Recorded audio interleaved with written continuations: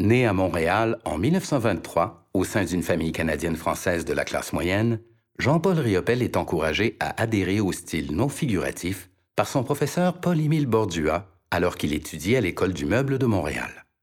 Dans ses œuvres de la seconde moitié des années 1940, Riopel pratique une technique d'expression spontanée chère aux peintres surréalistes, l'automatisme, qui consiste à laisser aller la main librement sans viser un résultat précis. L'œuvre La Ville est proche des premières expériences automatistes de Riopel. La disposition des formes au ton d'ocre, de rouge et de noir, qui semblent fusionner sans se distinguer du fond, est laissée au hasard. Au moment où l'artiste réalise cette œuvre, il s'est installé de manière permanente à Paris depuis près d'1 an. Il y fait rapidement sa marque avec ses grandes compositions de la première moitié des années 1950. Joan Mitchell est née à Chicago en 1925 au sein d'une famille aisée où l'art, la poésie, la musique et le sport sont hautement valorisés. Elle reçoit d'abord une formation au Smith College, puis à l'Art Institute de Chicago. Elle s'installe ensuite à New York, où elle fréquente des peintres de la première génération des expressionnistes abstraits, notamment Willem de Kooning.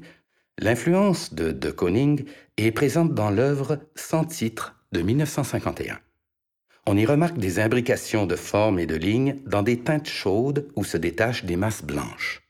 Le style de Joan Mitchell évolue rapidement dans les années qui suivent pour laisser une place plus importante à la gestualité et à la spontanéité.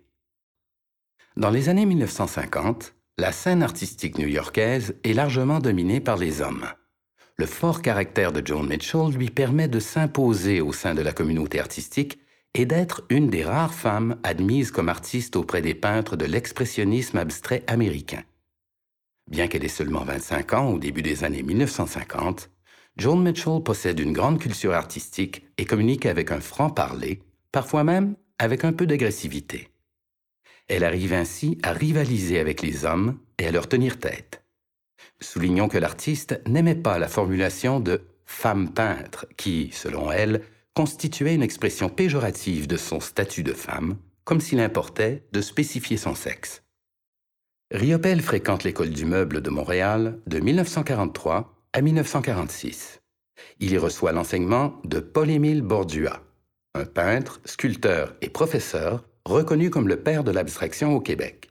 Bordua encourage ses étudiants à créer librement et à rejeter toute forme de contrainte académique. Il valorise une technique de création chère aux artistes surréalistes, l'automatisme.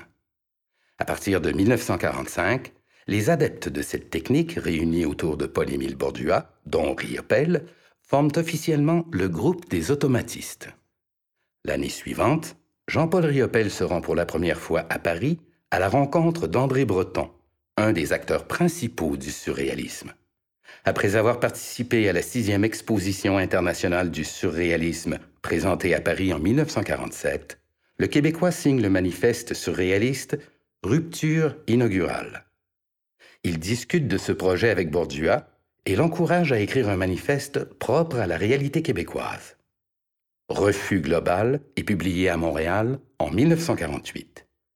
Cet écrit a l'effet d'une bombe dans la société québécoise, alors dominée par la morale conservatrice du gouvernement de Duplessis. Après l'apparition du manifeste, Riopel se distancie du mouvement automatiste, refusant d'être associé à un groupe défini ou de négliger la vie culturelle parisienne.